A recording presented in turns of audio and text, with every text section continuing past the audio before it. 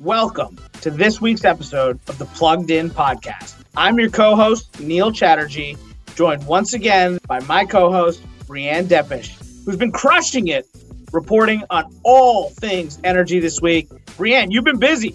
Talk to us about what you've been covering. Yeah, there's been a lot.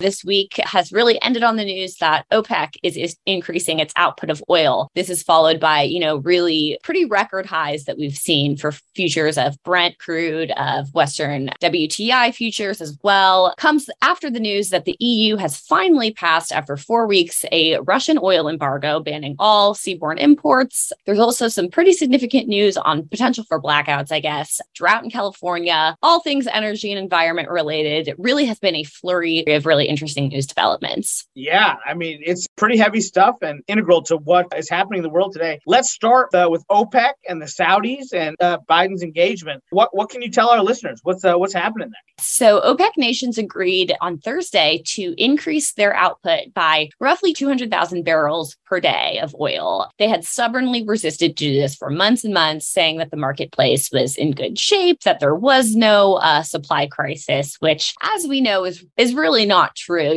Prices had been raised for some time, even before the war in Ukraine. They were not really incentivized to do this, obviously, because Russia is affiliated with OPEC Plus. They have, good relations or better relations with them. So that really was not in their best interest to do this. But for months, there has been a diplomatic effort by the Biden administration. I'm told, on background and other reporting can confirm this, that there has been this diplomatic push to, potentially make inroads with the Saudis. And that was confirmed on Friday when Biden said that he would be traveling to meet with Prince bin Salman, which is a big deal. And they were hard pressed to take this step. Basically, they're going to be increasing production to roughly 650 barrels per day beginning in July. That should hopefully pad the markets a little bit more, and make supply a little bit better to help meet that demand. How did Republicans respond to this? I have to imagine this fits into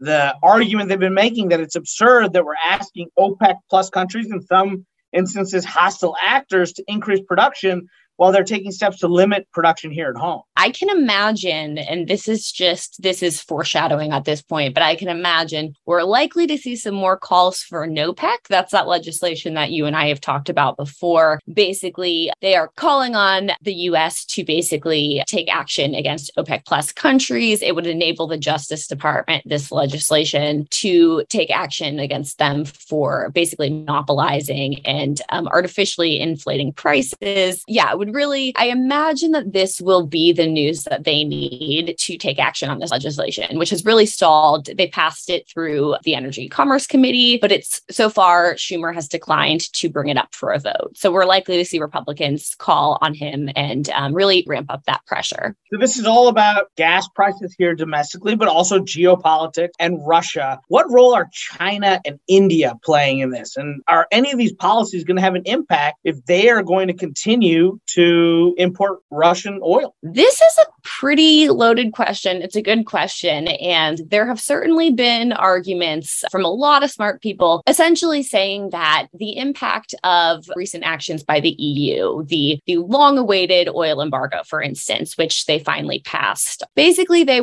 argument that some are making is that it's not really going to have any tangible impact on Russian output, because they're saying they're really just it's not going to limit production. It's just going to redirect it to India, to China. And they have all increased their supply in the past month. India has never imported so much Russian oil, so much as it has during the month of May. I would need to actually look at the numbers to give you the exact quotes. It has been at a record high. They certainly have no supply of buyers, right? That's the argument that people are making. And whether or not Europe cuts off its supply of Russian petroleum might actually hurt their wallets a little bit more than Russia's. And they seem to be willing to make that sacrifice, at least in the short term. Is it sustainable long term in your view, and based on the reporting you've been doing? It depends on a couple things, basically. This is a phased in ban, so they will have time to hopefully secure additional supplies. Landlocked nations such as Hungary, which really put up a fight for this, and was the reason that it took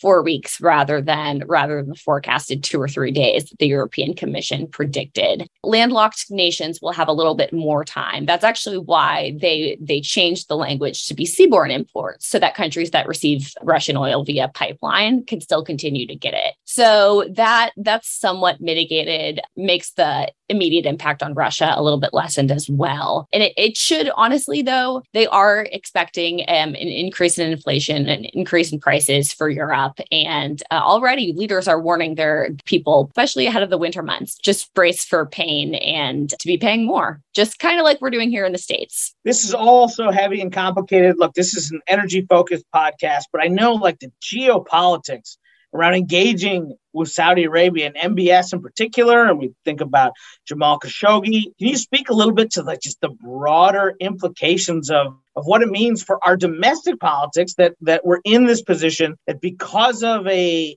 energy-driven crisis, we're having to engage with the Saudis in this manner? It's not great, certainly from a humanitarian standpoint. It kind of circles back to these conversations that really enraged most Republicans and some Democrats as well earlier this year when the Biden administration was in talks with Venezuela and when, they were in talks with the Saudis a little bit earlier. When all that came to light, that infuriated a lot of people because, like you said, these are really delicate foreign relations at play. A lot of diplomatic concerns here, certainly. And then also Biden has acknowledged, I think for the first time, the limits of what the U.S. can and cannot do. We saw this during actually a White House event on infant formula shortage. Basically, Biden said, he was like, there's not a lot we can do in the short term to decrease pain at the pump and to increase supply, I guess. He's like, this is something that unfortunately, the short term, we're just going to have to live with. I think that is the starkest acknowledgement we've seen from them that, in the next couple months and probably for the better part of next year, nothing is really going to change. And it might, in fact, get worse.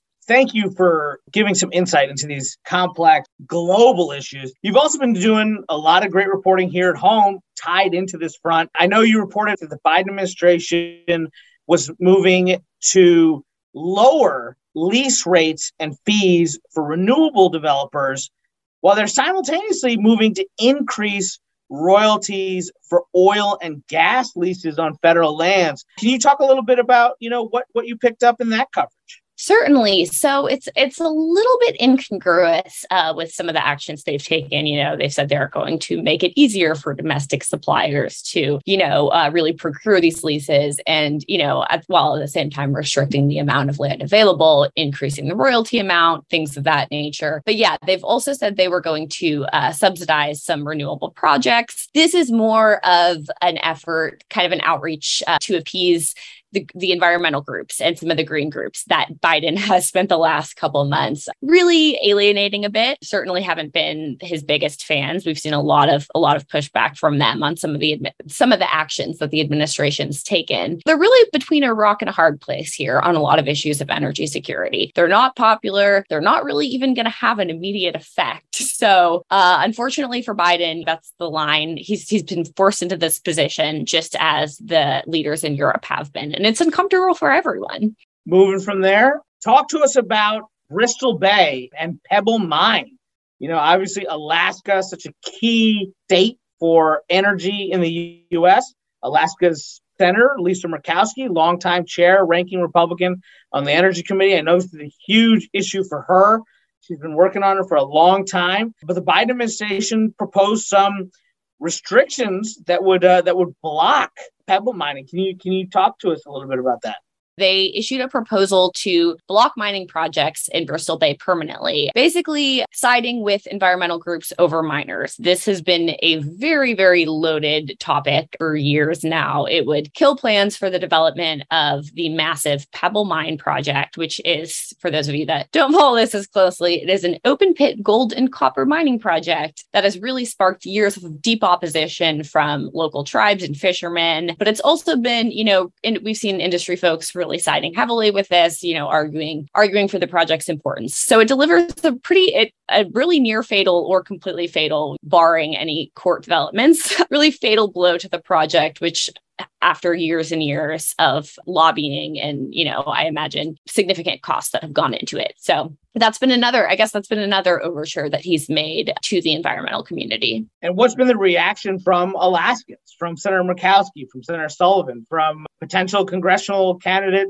Sarah Palin? So this has been absolutely praised by a lot of people in that area. This is something that, like I said, tribal groups have pushed for. We've seen kind of resounding praise from these groups. They were also really pleased by steps the EPA took. They proposed basically under Section 401C of the Clean Water Act, took steps to reverse a Trump-era decision on permitting projects that allows state and tribal groups to have more of a say. So that drew praise from the head of a tribal council. So I think they've been happy with steps. This is certainly more in line with Biden's pledge that they were going to walk and chew gum at the same time in their efforts to both take steps on energy security while also appeasing these green groups. To be clear, the green groups and the tribal groups are happy, but the Republican congressional delegation, I imagine, is quite upset about this.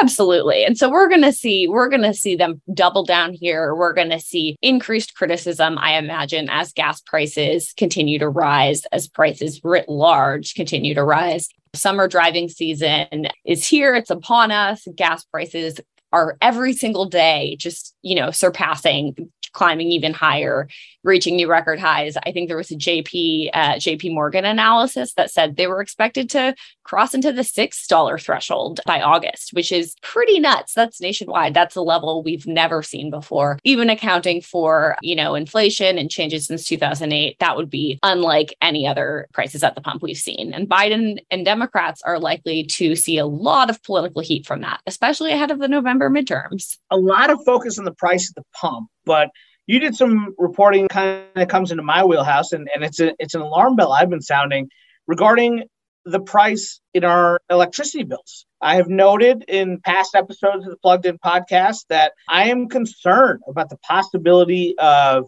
different conditions, whether it be extreme weather, lack of capacity, electricity shortages, leading to a reliability and affordability crisis in electricity this summer. You did some reporting on the water use restrictions in California. California is in the midst of this historic drought. What are the implications of that for Californians and for electricity and reliability this summer? To me, that's actually one of the most fascinating stories. Like I said, Southern California, imposed these massive drought restrictions on 6 million residents, basically, limiting I think they're allowed to have outdoor water usage. So things like watering their lawns, etc., once per week. Anything above that, they will face first a warning, then subsequent fees and violations that will just increase in price. And they've said this is temporary for now, but if things don't improve by September, restrictions could get worse, and it could totally, they could cut off outdoor water usage completely. But they're doing this step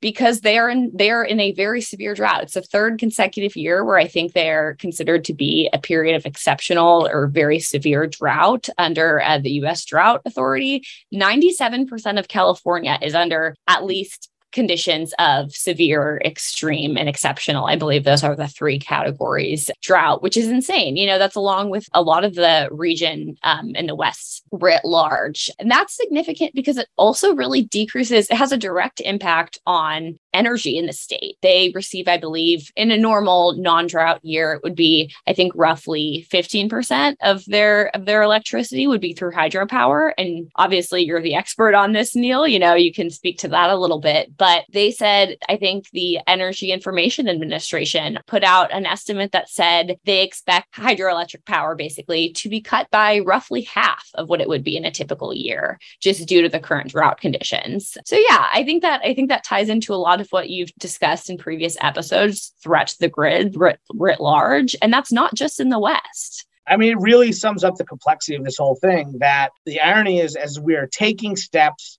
to mitigate carbon emissions, to deal with the worst impacts of extreme weather and climate change, we're potentially compromising reliability. And that reliability is being further threatened by these extreme weather events, droughts, wildfires, extreme heat, extreme cold. It is a serious, serious topic. And again, I hate to keep beating this drum. And it's not good for a podcast and it's not good for a reporter, but I'll say it again. The key to all of this is to make energy policy boring again. When energy policy is boring and you take the politics out of it, we can deal with these really complicated issues in a smart and skillful way. But oh my, there's a lot going on. Speaking of, one last topic, and it's really impressive. And I think for our listeners, like the range of issues that you're covering, this was a big one in my wheelhouse. As you know, during my time at FERC, big focus of us was, evaluating applications for infrastructure, for natural gas pipelines, for liquefied natural gas export facilities, lots of questions about NEPA, about climate analysis, and about the social costs of carbon. So you did some reporting about the Supreme Court reinstating the Biden administration's use of the social cost of carbon metric. A number of conservative states, red states, if you will, attorney generals had challenged this. I believe it was a Fifth Circuit decision that stayed implementation of use of this metric. But the Supreme Court allowed it to move forward. And I'm curious, there's been a lot of people on pins and needles about what SCOTUS may do in regards to EPA's ability to regulate carbon emissions. What did you make of this decision? What are the implications? Was this a question of standing? Do you think this was on the legal merits? Do you think this telegraphs anything on what the Supreme Court may do in this big EPA case? Sorry for all these questions, but I'm fascinated by this, and I love that you reported it.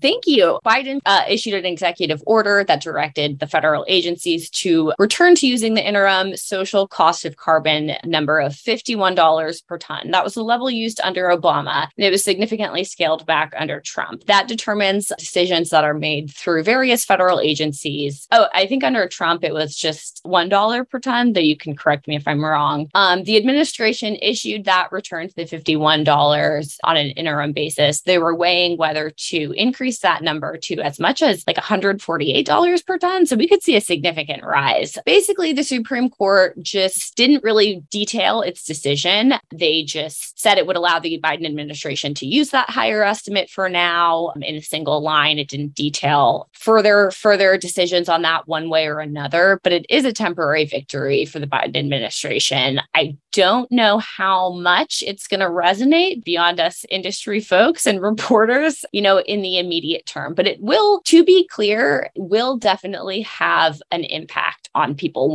whether they realize it or not. It's not the sexiest, most, buzzy thing to focus on, but it's absolutely, from an impact standpoint, it will absolutely have a big impact on administrations. I believe a lot of different rules and actions, that was at least the administration's argument, would be impacted. They used it to auction off leases on public lands, offshore lease sales, and OMB uses it in a variety of rules and actions as well. Well, Brianne, thank you for a great analysis, recap of all the fantastic reporting you've been doing. I think it's just wonderful for me and our listeners to hear about the breadth and depth of all of that you are covering. But we always like to close with something light. Look, you're a Texas girl. You've been in DC for a little bit now. We're becoming friends in addition to being podcast co-hosts. So I know a little bit about you. I know that we had a recent long weekend with Memorial Day here in DC, and you did a bit of a staycation. Tell our listeners what a Texas girl learned about what it's like to stick around DC in a long summer weekend. Well, Neil, coming from this past Memorial Day weekend, I can tell you that I've learned firsthand the humidity remains unchanged from Texas. The heat and humidity feels about I know they call this the swamp from Houston, which one could argue also gets pretty swampy. The weather made me feel right at home. To that point, we did a little bit of grilling. We got to go to my friend's rooftop, do some swimming, some grilling. And then we also discovered the wonderful nearby town of Leesburg. And this is not a sponsored post with the city of Leesburg, but we actually got to go berry picking, which I understand I learned for the first time the berries are only good for roughly 2 weeks per year. So you got to kind of get in on that window pretty quickly, which we did. We went there for a little day trip. We picked some berries. We walked around. Yeah, it's pretty cool. A lot of range in the area. We got to drive down kind of through more of the hill country. I don't think they call it that here. I think not like the Texas hill country. Yes, I'm kind of incorporating that terminology. But yeah, it certainly felt like an escape from DC. So it was a great day trip and a really, really good long weekend overall. How about you? Did you do anything fun? No, I'm boring. I've got 3 kids, chase them around. But thank you for a great episode of the Plugged In podcast, and appreciate you and all our listeners. Have a great week. You too. Thanks again for listening to Season 2 of the Plugged In podcast. New episodes will be available on Tuesdays at noon Eastern Time. You can also keep up with all things energy by following the Washington Examiner on all of our social media channels and subscribing to the Daily on Energy newsletter written by yours truly, Jeremy Beeman.